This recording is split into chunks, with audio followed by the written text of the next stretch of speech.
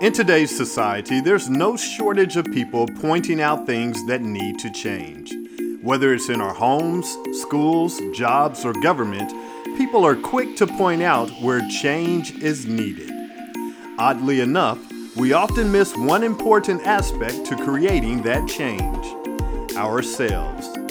In today's podcast, the motivational speaker reminds us that if we want change in any situation, we must be the change we desire.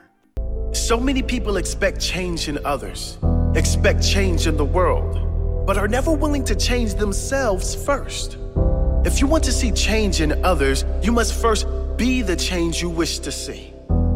If I want others to be better, I must be better. If I want my loved ones to change, I must be that change.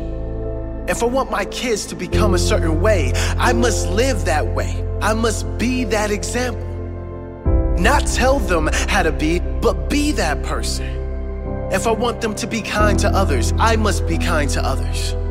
If I want them to live fully as themselves and not wear any mask to fit in with others, I must be that person, free from fear of judgment, and live as I wish to live.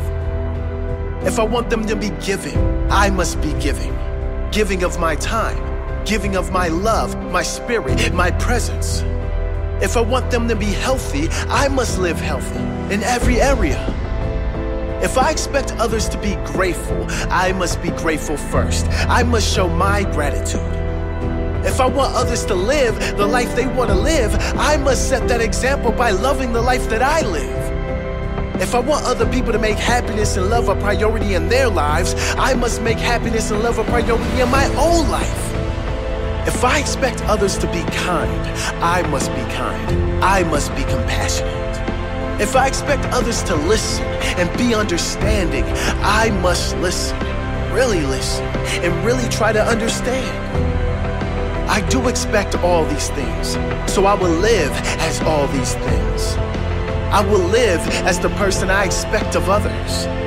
I will be the change that I wish to see.